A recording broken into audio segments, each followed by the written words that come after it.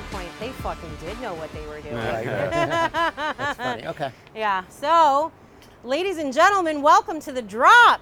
Today we are focusing on Lasso Writes. We have executive producer and writer Bill Wrubel, and joining him is Kip Kroeger, supervising producer, who at this point is legend on The Drop. For as many times as you have heard his name mentioned across a bevy of shows, we finally got him, ladies and gentlemen, Kip Kroeger. Welcome, guys. Thank you for having us. Thanks for having us here. I mean, we're having you, but thanks for partaking. I appreciate it. Oh, thanks. Bill, you wrote last season 2 aces, right? Yes. It was like my first boots or anything. My mum gave them me. She was the one who got me into football in the first place. Her and my dad split up when I was just a sexy little baby. She's the reason I worked so hard. Just wanted to make her proud. She doesn't even care if I'm any good. Just wants me to be happy, be a good lad. Once I got good though, my old man started showing up, didn't I? You know, bragging to all his mates every time I scored a goal, calling me soft if I didn't dominate. You know, and I hated that. I actually fucking hated that.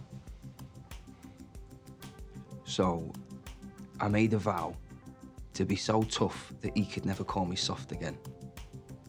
As well as this season, episode 205. Kip, I think we've chronicled ad nauseum at this point our relationship with you and Bill's various shows, your own shows. But Bill, how did you come to know and work with Bill? Bill Lawrence? Yes. Those are two different things, actually. The first thing is I came to know him because I play basketball.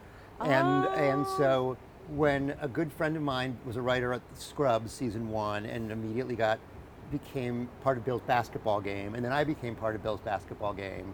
And so we'd met socially a few times, but then I started playing basketball with him. And so at the same time that we would play basketball once a week or so, and then I was also becoming socially friendly with him. But also my wife, Jennifer Crittenden, who's a writer, had written on the Drew Carey show and knew Krista Miller. Knew Krista, so they were friendly. Girl. Yeah. So Jen knew Krista, and then my friend Matt Tarsis wrote on Scrubs and knew Bill, and so then we just got to be friendly. Yeah. Krista Miller, I'm only going to ask 900 more times. We really want to talk to you. And then I'm sitting in at breakfast with the aforementioned Matt Tarsis, and I get a text from my wife, and she and her writing partner, Gabby Allen, have had a meeting with Bill about some other project. And my wife, who knows that aside from her and my family, my favorite things in the world are soccer, particularly European soccer, and theater. As a result, I love London, said, Bill's doing a show about a soccer coach with Jason Sudeikis that shoots in London. You should work on it. She texts me out of the blue. And I'm like, okay, I don't know any of this. And this is all news to me. But my wife is telling me to go away from home, is all I'm hearing.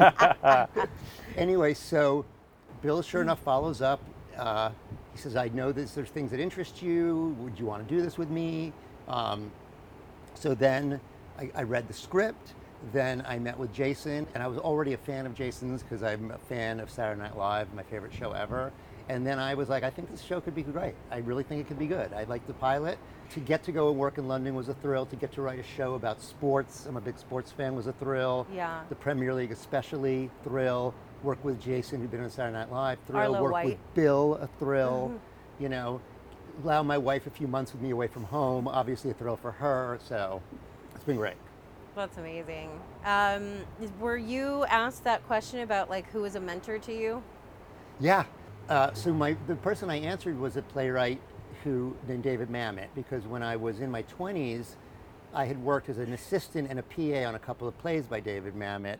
The original Broadway production of Speed the Plow, and then another play he wrote called Bobby Gould in Hell. And Mamet was a teacher at NYU to a bunch of acting students who ended up forming this group called the Atlantic Theater Company, which is a company I became a member of because my initial passion was for playwriting. Kip, I don't think I asked you who that answer was as your mentor.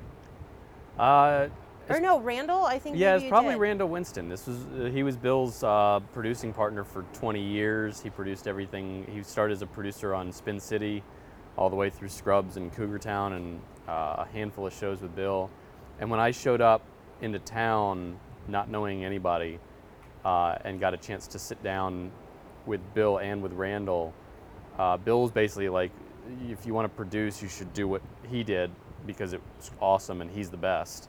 And Randall was nice enough to let me kind of try and follow along and tag along and learn from him. And then Randall, became an amazing friend on top of it, and married my wife and I and everything else under the sun. So. Well, and that's kind of where I want to go with this, because episode 205, which you wrote, Bill, is a huge crux of this season. It's really the true, for me at least, I'll speak for myself, was a jarring moment in not understanding Nate and where we end up going with him and the journey that he takes and how it all comes to be, which we'll talk about it at another time. But, Kip, you are so involved. You're so involved in the whole season, the whole series. You're ubiquitous. You're like water. You're in all of it. And so I really wanted this pairing because you literally are every part of the writer's room, kind of running between there to editorial to on set to previs to all of these things. Like, how does that impact you watching these stories come together? Bill and I were joking about it earlier. We're like, I said, Kip promised we do not have a 212 script. Why do you keep asking me? And how do you deal with that? How do you work with it? You know what you're churning out in that writer's room. How do you protect them? How do you work with that? Can I just interrupt for 1 second? Because I said this to you before, and I said this to you earlier. I've never worked on a series that gets written as much in post as this show. So it is this man writes the show as much as the writers do. And I'm not just saying that because we just had a lot of coffee. I'm saying it because it's really true. Like, I've worked on a lot of comedies. This one, I don't want to say it gets transformed in post, because I like to think we give them something decent from the writing and the shooting, but it becomes, the voice of it, I think, only fully comes to life in post. So you basically do write the show. Oh man, that's so beyond any flattery that I could ever deserve for this. It's the whole job for us. I feel like it becomes delivering whatever you guys come up with, no matter how big, how much of an offshoot, how different, how short a notice, whatever you guys come up with, it's for us to find a way to get it done. And that's the daily challenge. That's the fun of it. It's what keeps it from getting, too routine, which I think we've managed to do pretty well on this show. But it's everything, because even from the way you guys write, the use of a song like we do in 205, which was an epic part of the whole thing, to the sudden use and surprise of animation in the middle of the first episode. Nobody sees that stuff coming, and that's not in sort of a commonplace style of the show. It's always kind of pushing it like, oh, so we did all that, now let's try something we haven't done yet, and finding a way to get it done. And that's the fun of it. And then, I mean, you've been there on set, like when all of a sudden when Jason and Hannah and Brendan and Brett and Juno and everybody brings this stuff to life, it takes on a whole new, level. Yeah, it definitely does, and yet I can hear you trying to minimize the work that you do, because it is like, it's one thing to say, I want to use the song She's a Rainbow by the Rolling Stones, as I did in my script. It's another thing to see that executed better than I could have imagined, to see it directed and edited and cut perfectly, and by the way, to get the song cleared, you know what I mean? And it's like, that's part of producing, because there's a world where the Rolling Stones say no. But I mean, so yes and no. What you're saying is we execute the details that the writers provide, but they're like this, you know what I mean? It's like they're inextricable. And not only that, I said it requires vision on Kip's end to make it right, and to be like, oh my God, that's better than what I imagined. So. Well, it's fun. I mean, look, man, we have an amazing team. I mean, everybody, like, Melissa McCoy cut your episode. Genius. And did a beautiful job with picking. I mean, she and Francesca worked on the edit for that song, I would say, for days and days, timing the phrases in the music to the image you saw so specifically, and cut it in such a way that it honored the song, which amazed me, and honored the song well enough, the Rolling Stones, because they insist on seeing it, because we took a 5-minute song, turned it into a 7-minute song. and they still felt we honored the song well enough to approve it, which was huge. And then people like Tony, our music supervisor, who I've never seen have to clear as much music as he does for this show. Amazing. And not just random songs. These are huge songs with complicated teams, wanting them. And yes, the cool, my favorite part of sort of the post-production, especially on this show, you see it come together when the final cut comes in, but everything is separate. The guys, Jason and Brendan in front of the dugout is one thing. Right. Then the guys playing the game are another thing. The Rebecca up in the booth is shot on an entirely different day with no reference for anything else. The guys in the bar are watching a blank screen. And thanks to, the script dictating exactly what it is, the directors getting everybody's heads in the right places, and we're able to then take that and match them all together, and it feels as though they were all together. And that's really fun. And it's fun too, even going into season 2, we've expanded it. Like we brought in Pedro, our football director. Oh, I didn't know that. Yeah, and he elevated, like season 1, we were under the impression we were going to go on to Crystal Palace and shoot. Yeah. We were under that impression for 6 months. They're like, no, we're going to go in there and shoot. It's going to be fun. No, next month they're going to let us. And we get finally into the season, and they go, well, yeah, you guys can come shoot. You can't go on the pitch, though. You know that. And we go, what do you mean we can't go on the pitch? How are we going to shoot a bunch of football? They go, well, it's the middle of the season. You're not going on our pitch. Are you insane? And so we go, well, okay, so what are we going to do? They go, we found a field in the middle of nowhere. We'll go shoot it out there, and then you guys can put it in the stadium. And so we did. Pedro came in having seen season 1. He goes, you know what? There's like 4 more angles we can get that would be so cool. And like we can put some crowds in the foreground to make you feel like you're in the stands. And I can get a little more dynamic. And all of a sudden, the football went from like here to here, and he elevated everything he did. And we don't do a ton of football, but when we do it, it's got to look good, because the audience is going to be like, is going to sniff it out if it looks fake, and which will damage everything that happens that isn't football as well, because it'll all start to seem suspect. So for it to look as good as it did season 1, based on what you're saying, and the idea that it's better in season 2 is just, again, as a writer, you're like, oh, I don't have to back away from a scene set on the pitch, because it's going to look awesome. Yeah, and that is fun. That's fun for us too, because that was one of the big things as we go through the previs, is we get the scene and we go, all right, cool, this actually has a story point. So the fact that in season 1, Roy's going to chase Jamie down, like we need to be in the thick of that action to really feel it. And totally. then, and then we can pop out to the TV when they get in a fight later or something like that.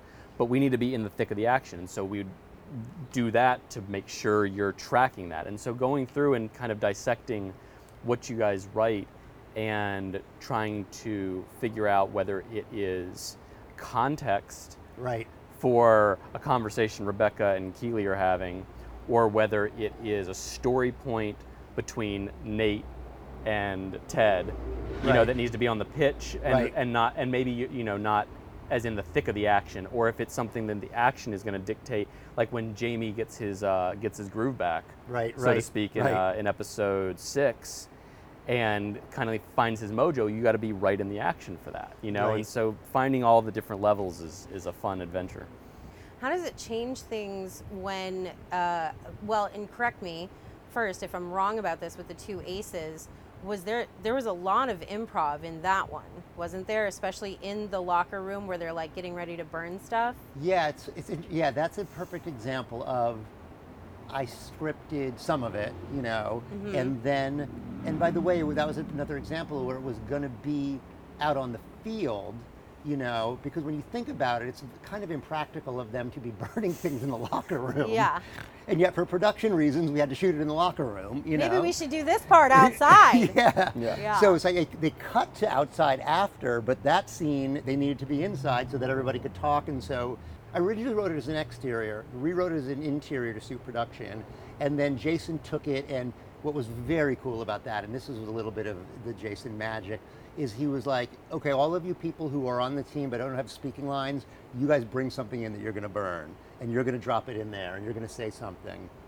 And so it creates a feeling of a team, and it also, as a writer, I feel like, oh my God, he's using the scene that I wrote and he's honoring the emotional through line, and he's enhancing it and expanding it and breathing new life into it and breathing comedy into it.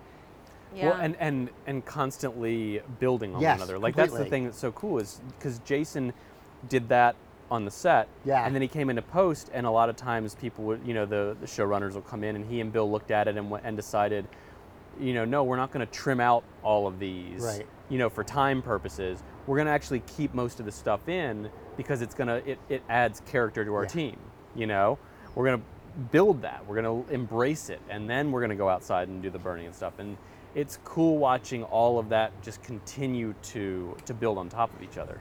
This kind of leads to the next point, both a question and a curiosity of, again, nothing is beholden to 3 seasons. We've heard it bandied about that it could be, or again, I'm going to make the plea for a May, Baz, Paul spinoff. Like, I need that. But what does that feel like to you as a writer, and knowing that there has been an intention for at least that 3-season completion of story, like that portion of their lives we'll get to see, but with the yes and that quote that we were talking about that Jason always says, which is really Quincy Jones, about you got to leave space for God to walk through, whatever God means to anybody. But you guys are just kind of swimming in that, but there is clear intention from writers, producers, the team. How do you allow for that and function and fashion the story arcs with all of that? I grew up as more a fan of movies and TV, partially because my mom and dad kind of locked TV down, but partially because for me, I love endings, you know what I mean? And one of the maddening things in series TV is like, that I've made a career out of it, so I shouldn't criticize, but it is a little bit like, wait, this person is in the same situation they were in last week. It's like, didn't they learn something? And in episodic TV, people make money when you get into 100 and 200 and beyond. And yet when you're into 100 and 200 and beyond, you're telling the same story over and over again. And the character never really grows. Maybe they grow this much and then they forgot they grow. And so, they get into the same dispute with the same person in 2 episodes. So I love the idea that the show could be finite. You know what I mean? I think we talked a lot in the first season pre-production about movies. Those were definitely some of the inspiration for Jason and Bill both, And movies have endings, and you walk out of a movie that you loved with a feel-good feeling because the ending was so great. And TV series is different, And so I think the idea that the show could be finite is a great thing, because the audience might get hopefully we will, give them a satisfying ending. And the flip side of that is we're not going to hopefully tell the same story over and over again, That said, I do believe that if a great idea walks in the room for season 4, or for a Ted Lasso mini season, or a Ted Lasso Christmas episode, or a Ted Lasso movie, that we would honor it. But I think the idea would have to be the driver, as opposed to, let's get to 100 episodes so we can be in syndication, which I think sometimes did drive TV in the past. But so you touched on the character development, so let's go into 205. Because it really was, when I first saw it, I was jarred. There was such a humility, borderline humiliation coming from Nate in season 1. So we're supposed to meet with Rebecca Welton. Yeah, that's where I'm taking you. Oh, look at this guy, one step ahead. Hey, what's your name, by the way? Me? Yeah. Well, no one ever asked my name. Oh.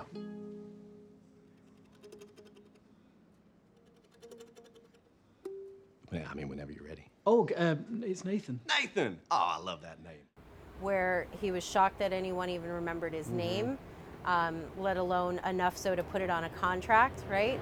And then you have people sewing into him, building him up, appreciating him, honoring him. And instead of taking that and running with team mentality, he thinks he's owed something. Yeah. And you start to see that come out in 205, where it's kind of painful to watch someone go to that. And I don't think there are any spoilers. Jason called it very early on that this was Empire Strikes Back.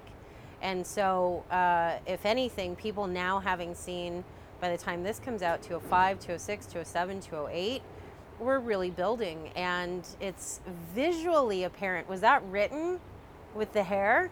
Yeah, I mean, Starting that to was turn, part yeah. of Jason's vision of it. Yeah, Yeah. definitely. I mean, yeah. Oh yeah. So, and I guess that's part of the question about the writer's room as well, that you're all building this arc together, Right. but you're responsible for, or is that how it is? You're responsible for this chunk of it to Yeah. carry forward? We knew where we were going with Nate at the end of season 2, and I won't get into too much depth on that, but I will talk about what was in my episode.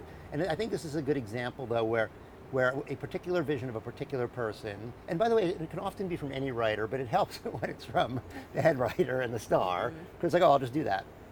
He was like, there's going to be a moment in this episode 2, or episode 5 rather, where we know that the Isaac character is the captain who needs to be talking to, and there's a line which is, well, you know, he's a big dog, meaning, you know, he's a big personality and he needs a big dog to talk to him. And Nate says, I'll do it. And Ted laughs. Fact is, Isaac is a big dog, you know, so he's only going to respond to a big dog himself. I'll do it. Oh, you're being serious? And that is 100% Jason's pitch. And the moment that maybe you don't even notice unless you're looking for it, is that Nate is wounded in that moment. I mean, Ted immediately says, oh, I'm sorry. Well, actually, Nate was even wounded when he lost his office. Higgins, as a founding member of the Diamond Dogs, it breaks our little bow wow hearts to see you wandering around this building, a man without a desk. So we'd like to ask you to move in with us down here with my man Nate. What do you say? Oh, that would be perfect. I mean, only if it's okay with Nathan. Of course, yeah, of course. Roomies! Oh, oops, sorry. Yeah. You know, it builds the whole season. Well, anyway, that is exactly what the point is that Jason's interested in what's that origin moment. You know what I mean? Where a character who might go onto a journey he wouldn't suspect is going on. So I do think with character, sometimes finding the original sin, that slight, whatever it is instructive to where they're going. And Jason for sure was aware of this. And in my show, you're right about The Office. That's a perfect example. But in my show, the moment that I knew he really cared about was that little moment where Ted just teases Nate and just takes him for granted in a way that becomes canon for Nate's journey. Mm-hmm. And so Jason transmitted that information to me. I knew how to write that scene as a result. And then what was great is I talked to Erica Dunton, our director, who did such a marvelous job. And I told her, okay, here's what, I went scene by scene, and I said, do not miss this moment. And not because I was so smart, but because Jason told me I shouldn't miss it. And I was like, here's a tip, you don't miss it either. And she's like, got it. And so we were able to execute that moment because the star and creator of the show had a vision, you know? Yeah. Well, and that moment, you know, it's in his face. Yeah. Like, that's the other thing that was so good about it, was in the vein of Ted, you know, very earnest and very honest. Yeah. It shows Beard obviously understanding the context of things so much cleaner. And it blatantly opens Nate's underbelly for a dig. And then to call it, you know, to subtly call that back, because then, you know, the big dog that takes over for him is Roy. Right. And then when Roy shows up to see that he's visibly bothered by it, which dovetails with the Rolling Stones again, because Mel found that perfect part of the song to kind of put a little cherry on it, shine a little light on that beat for him. But you also just walked us right into that. The juxtaposition of Roy and Nate. You've got two ships going in opposite directions.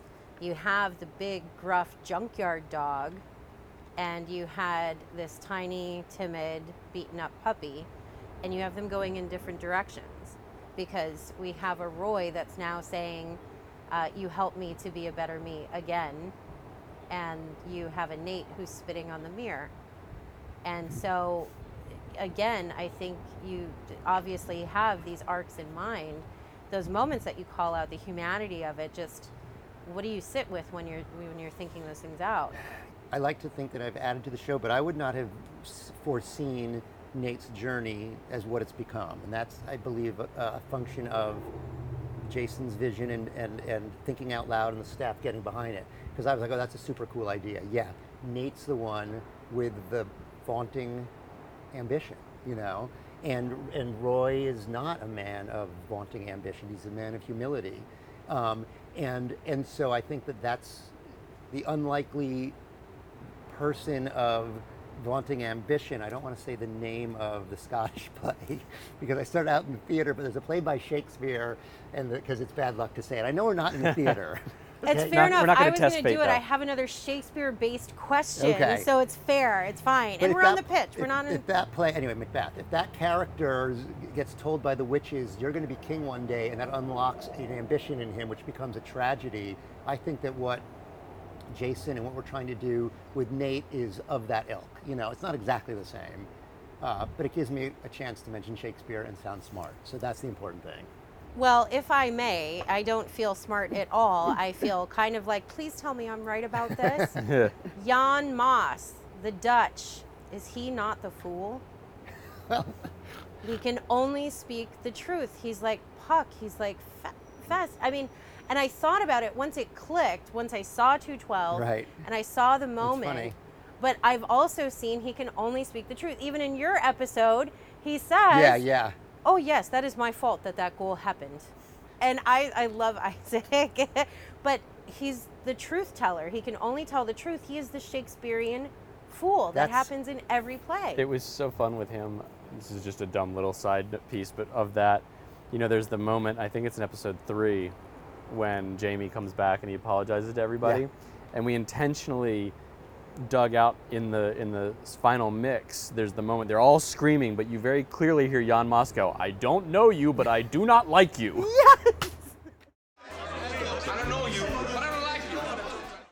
It was so great. And, you know, Jason also being a big theater nerd. Yeah.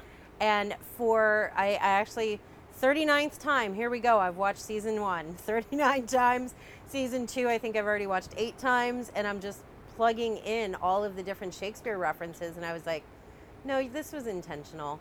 Jason traffics in the best way in archetypes, you know what I mean? And he knows comic archetypes and he knows theater history, you know? And so those things are not by accident, you know? Yeah. No, and I love the way you guys intentionally take a lot of the tropes and kind of flip them around a little bit. I mean, that's the obvious stuff that you guys have done with Rebecca's character and Yeah. things like that, Oh where my it's, God. you know, where let's take what you would expect to happen, and we're gonna throw you a curveball, and then once you get the curveball goes, we're gonna ride the wave with it too, Yeah. you know, and take it further. And I know that Bill and Jason would agree with this. Phoebe Walsh, Jane Becker, Jamie Lee, Leanne Bowen, Ashley Nicole Back, even our writer assistant Sasha Garin, even Bill's assistant Sophie Seelig first season, like they would be like, no, they would protect those characters, you know, because at the end of the day, we were a bunch of white men, you know, and so I agree with you that Rebecca zigs and zags when you expect her to zig in an interesting way, but I also do want to say, I think the beauty of it is that Bill Lawrence assembled a staff of diversity, a staff with an equal number of women, and those women were empowered by the showrunners. Yeah. One of the things that I love about this show is it's literally a fun day when the new scripts come out, because they come in and it is this sort of continuing, like, it's funny, you talked about with TV, one of the things that's tricky is the sort of goal to hit the high numbers of episodes, the 100, 200, and all that.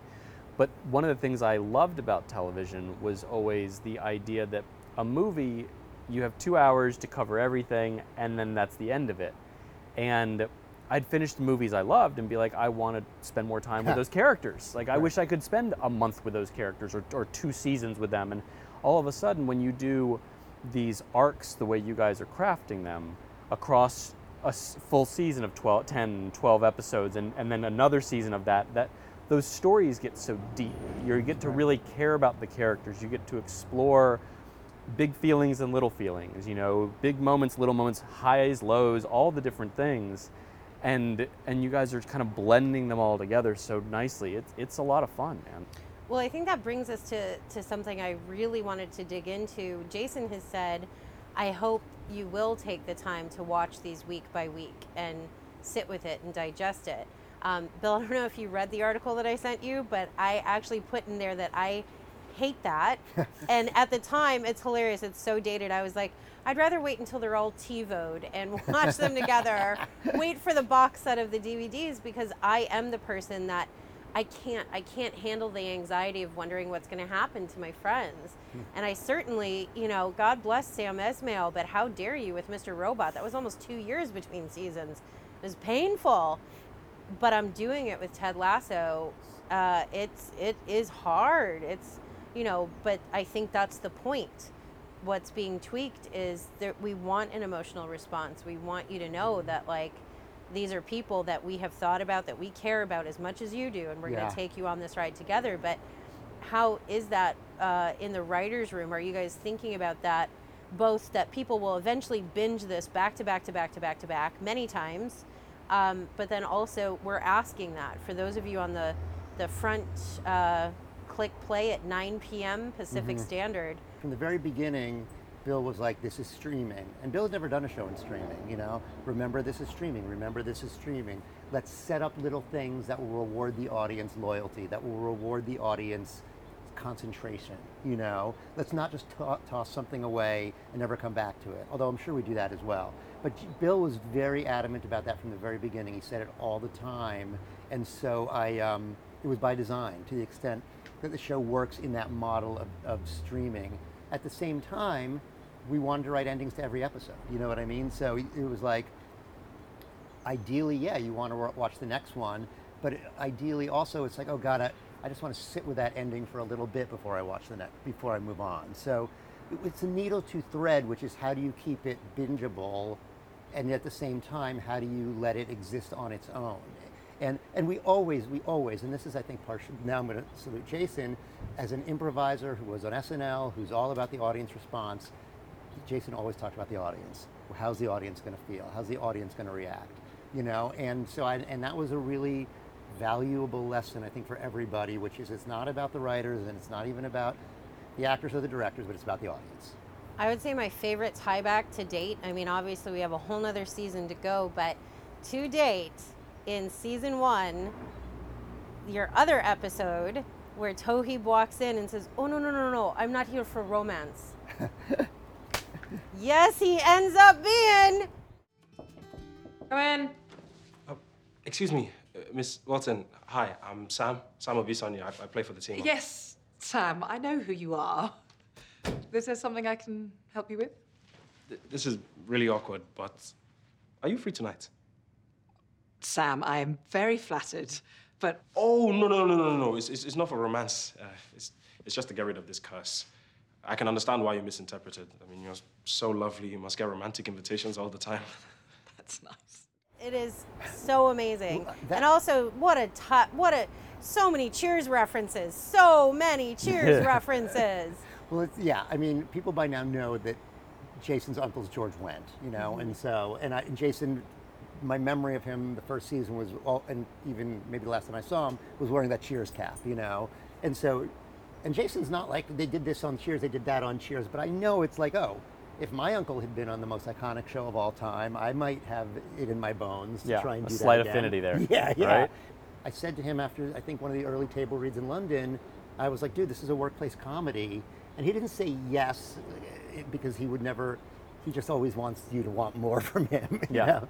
But it is, and I'm like, oh, it's just like Cheers is a workplace comedy about this disparate group of people. And I was like, this is a workplace comedy like Cheers. This is great, like you're doing that.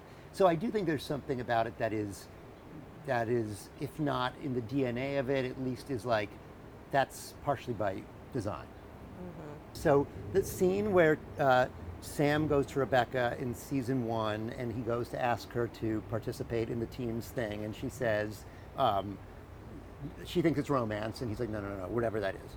That scene was not in the draft, and we were in London, and I was like, I said to Bill, I was like, we're getting ready to shoot that episode. I'm like, I feel like Rebecca's a little, there's too little of her in this show, and Hannah's great because we'd been rewriting it on the fly, I'd flown back to LA and rewritten it in LA, flew back, sent it to production because we didn't have enough money, so it had to be on all the sets. And in the rewrite, I was like, oh, there's a little less of Sam, there's a little less of Rebecca.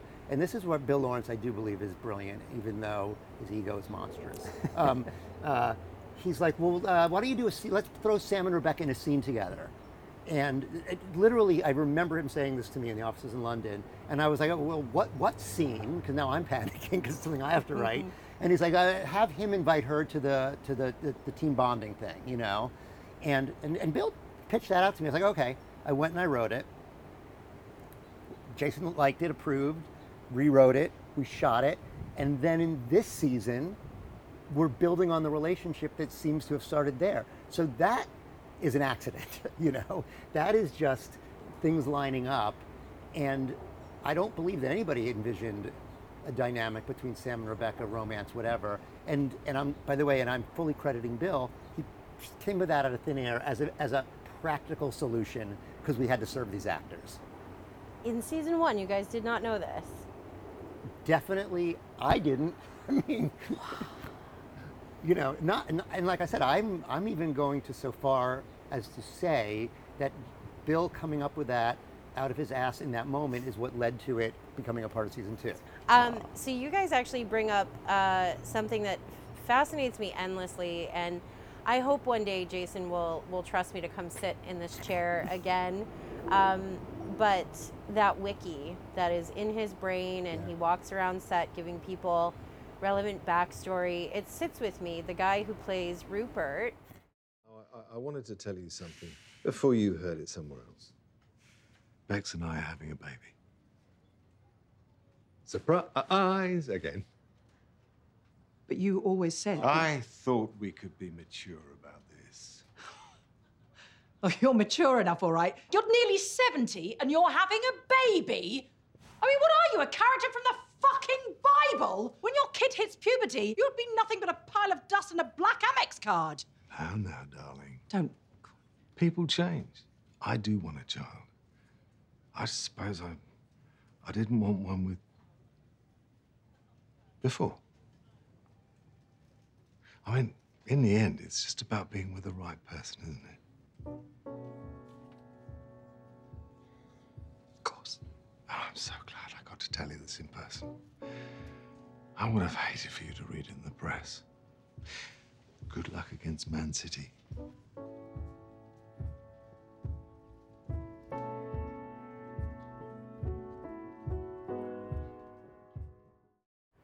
And that he gave an interview where he said, or I'm sorry, Hannah gave an interview where she said that he stayed on set with her all day in, was it 209?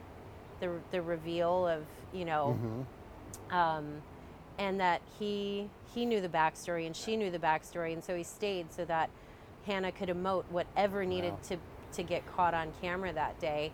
But it's Jason whispering in the ears the wiki that he has of this story. How much of that do you guys get or see or write with or, you know, run it back to post with?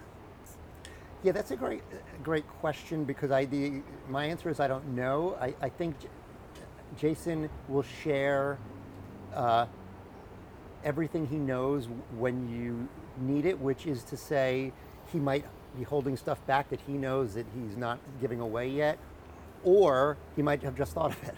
You know, there's definitely something that I know is going to happen in season 3 that I can't talk about, that he told me about in a cab ride, and I've been sitting on it and not been telling anybody for 2 years because I'm like, that's going to be great. So I do believe he stores things away, you know, like a little squirrel for the winter, a better looking squirrel than an actual squirrel, and then dishes them out. And on the other hand, I think sometimes inspiration strikes. I mean, what do you think? What's your experience? Well, it's cool. It's a combination of two things. Like, for one, Jason coming into post has been one of the more interesting parts of the experience for me, because he does come in with a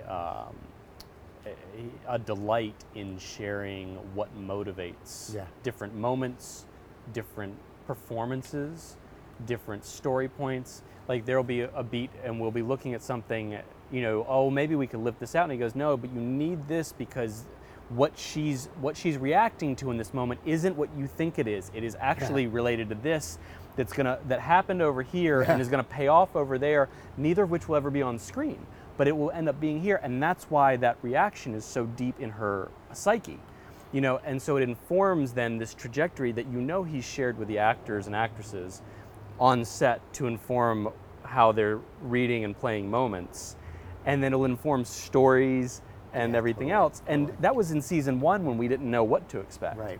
And you combine, the other part of it that's been so fun is combining his sort of walking wiki of all of the deep backstories that I believe he's crafted for all of the characters and where their destinations may be beyond the show. Yeah. But you marry that with Bill's sort of steel trap memory. Yeah, totally. For detail especially. And the two of them sit in the room cutting the episode, building towards this awesome sort of combination of their both mentalities, you know, where Bill's sort of approach, you know, in the years I've worked with him has been lots of network television where the comedy punches so hard and so fast and can build a joke where there wasn't one in so many cases.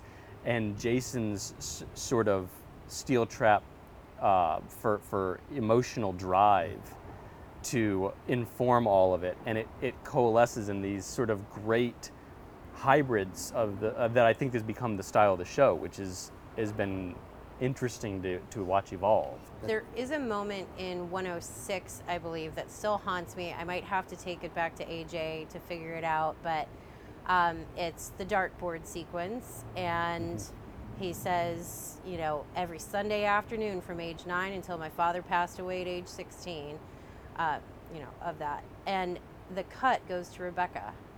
Right. That's interesting.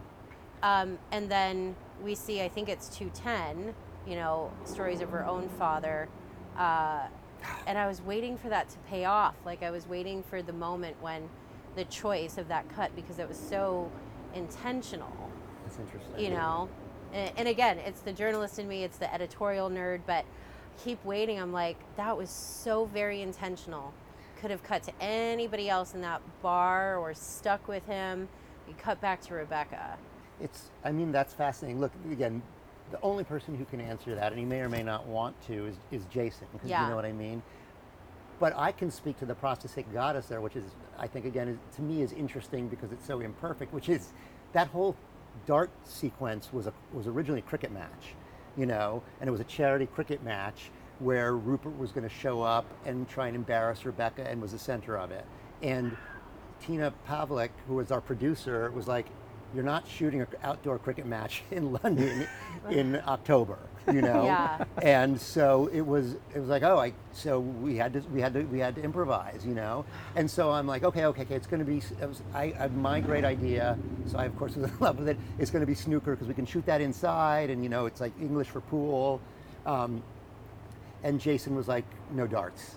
And he didn't tell me why, you know? And then so all of that backstory that goes into that speech was not something we had months in advance because it was going to be a cricket match, you know what I mean?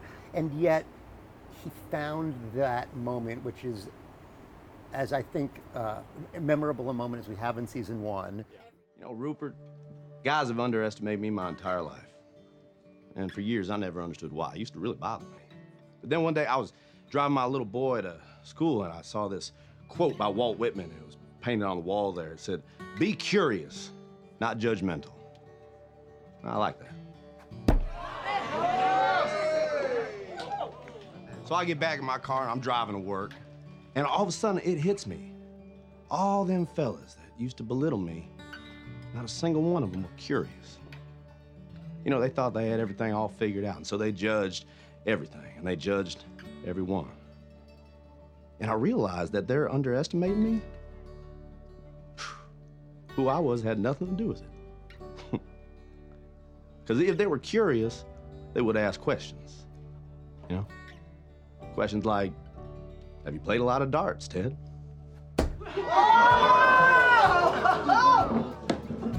Which I would have answered, yes, sir. Every Sunday afternoon at a sports bar with my father from age 10 until I was 16 when he passed away.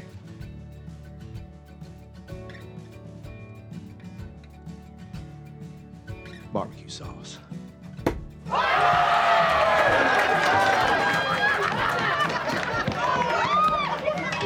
Good game, Ruben.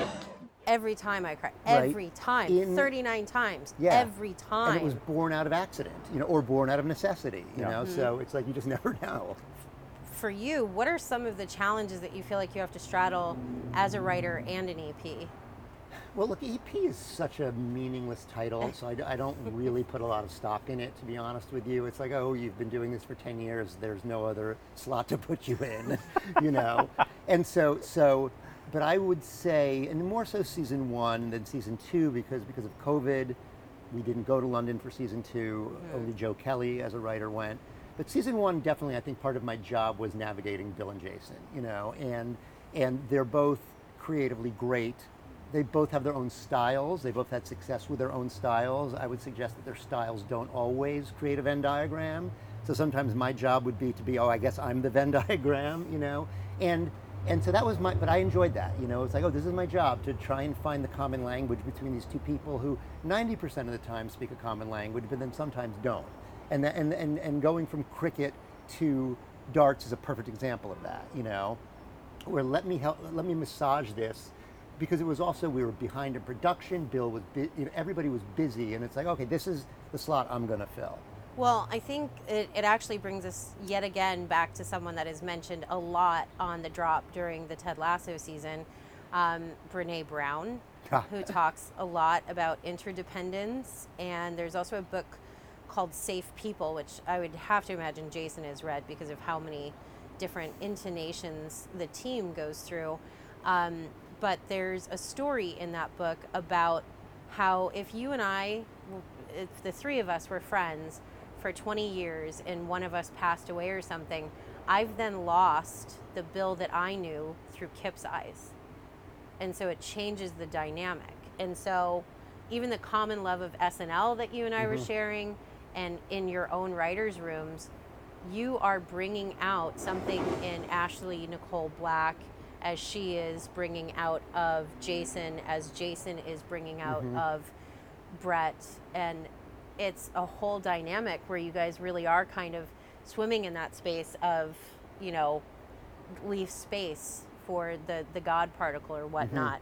And so for you playing that role and even acknowledging or accepting or understanding that role to, as you said, find the common language and surface that and bring it about, I mean, I'll just say congratulations. Job well done. When I took this job, I was well aware. I was like, this is the end of the day, it's going to be Jason's show and it's going to be Bill's show, as well it should. They're the creators, and Brendan and Joe as well. And so I was an executive producer, whatever that means, but I was also like, I'm here, and I really don't mean this in overly modest, this is the gig. You know, I'm here to service them sounds sexual, so I don't mean service them, but I'm service here, their visions. Yeah, service their visions, exactly. And so I'm not asking for spoilers, hints, or anything of that nature, but so far as season 3 is concerned, what are some of the challenges that you know going in that you're about to face?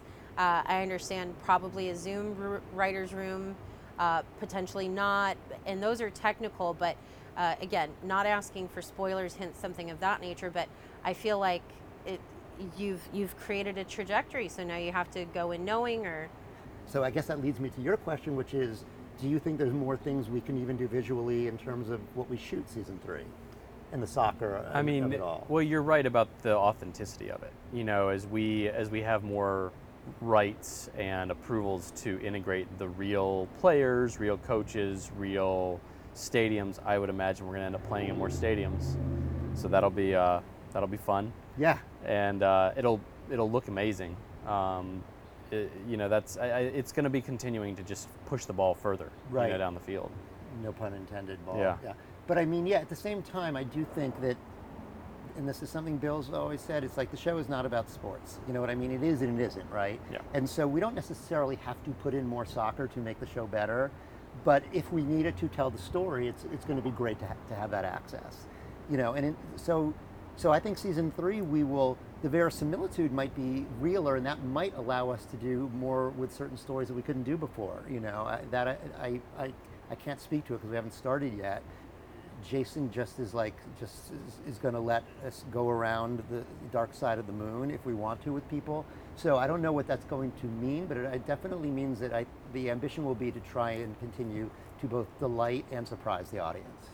They're just also in the vein of pushing the envelope with what we can do musically, visually, stylistically. I think we've got 2 seasons of this amazing emotional foundation of grounding our characters and grounding their stories and digging deep into all of them, to now going into season 3 be able to use those characters and stories that have so much weight and substance to them to now continue to explore and expand the ways we're telling the stories. It's really fun. And look, just on a practical level, it's like we had a scene we wrote season 1 that was supposed to take place in the Eye of London. We couldn't shoot in the Eye of London because budgetary reasons.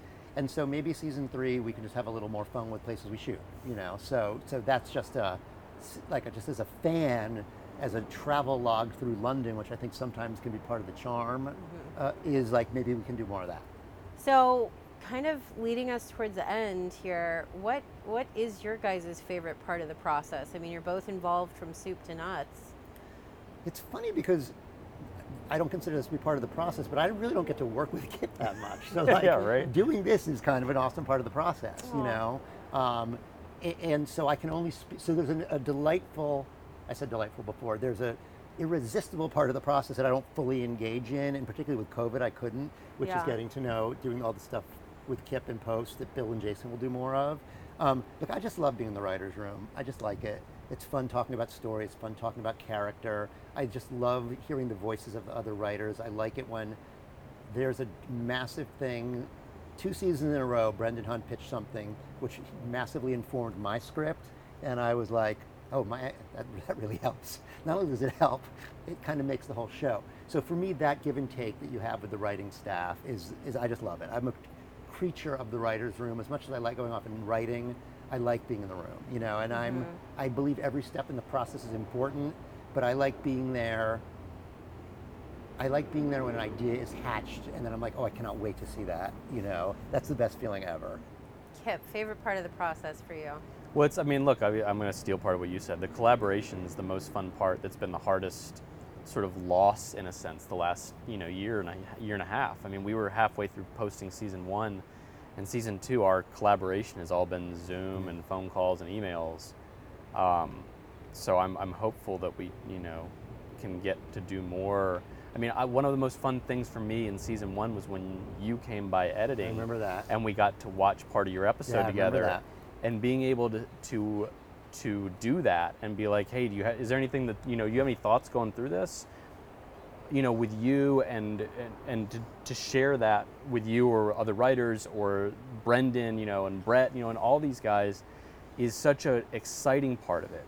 And the other thing that goes hand in hand with that is one of the coolest things that I love about being in post is we are the place where ultimately it will come together. Like one way or another, whatever everybody saw when you guys were envisioning it, when they were performing it, there's a point where we get it all together with big visual effects and a great sound and all the music. So being able to see it all come together at the end, and especially being able to share that with the other people that have helped put the show together, is probably my favorite of the whole thing. Yeah, and that is also just yes, and that. And then one of my joys is like, because and I think a lot of the writers are Luddites or technophobes or whatever you want to call it, or suddenly be like, oh my God, how did they do that? That's awesome. They're scoring a goal in the middle of you know what I mean? All of those things. He's running across London. It's like he's entering a packed stadium. Like, how did that happen? So that to me is like, I get to be like a little kid and be wide-eyed because of the work that Kip does. Well, that actually is kind of one of the questions I've been ending on, is if you guys have any questions for me, and all of the back end stuff that we get to do here and swim in. I mean, Kip, you've helped us architect so much of it, so I highly doubt you have one, but if you do, I'm here for it. Literally here for it. I guess, yeah. My question is because my biggest enemy when I do post, which, has not been the bulk of my career, but sometimes, is patience. It's like, how do you have the patience to keep tinkering and not be like it's done? Yeah. I mean, I would say this much. His name is Dylan Shadinsky. He's our head of VFX, and he has been doing this for 20 plus years. And as much as we are deadline driven, his need for excellence supersedes that. And so there's no, I mean, so much credit to Barnstorm as well for creating Selhurst, but when it comes to the beauty of a shot, he's very seriously beholden to that. And he too thinks about the audience. Are you going to see that? You're not supposed to. The stories about it later can come out, and we have a whole VFX episode for Lasso. And even on our own South by Southwest panel, when it aired, you know, we had pre-recorded it, so we got to watch Twitter and the chat rooms just blow up as it was happening. And, you know, it was a pretty steady pace, and then you show the VFX stuff and the previs stuff, and it, boom, it blew up when people realized that it was not Selhurst. Right. And that was such an honor to see that. That was fun. I got a chill hearing that. Well, and when to stop tinkering, you know, I think for the most part, we do believe in and understand why the deadline exists. Right. And so we honor that. But even in previs where, you know, all I can do is actually thank you guys in the writer's room for not impressing upon us necessarily exactly what you wanted to see, because then it empowers my artists in the game engine, giving you options. And so for season 1, Andrea Aniceto Chavez, who was the lead game engine artist on that, for her to sit there when it aired and see what she drew, I mean, it's part of the fun of it, you know. Why else? You got to enjoy the process, but at the end of the day, and I do believe that fully to be true, but there's got to, taking a glimmer of pride in the results, as you're describing, is also nice. So thank you guys for joining us, and ladies and gentlemen, we'll see you next time on The Drop.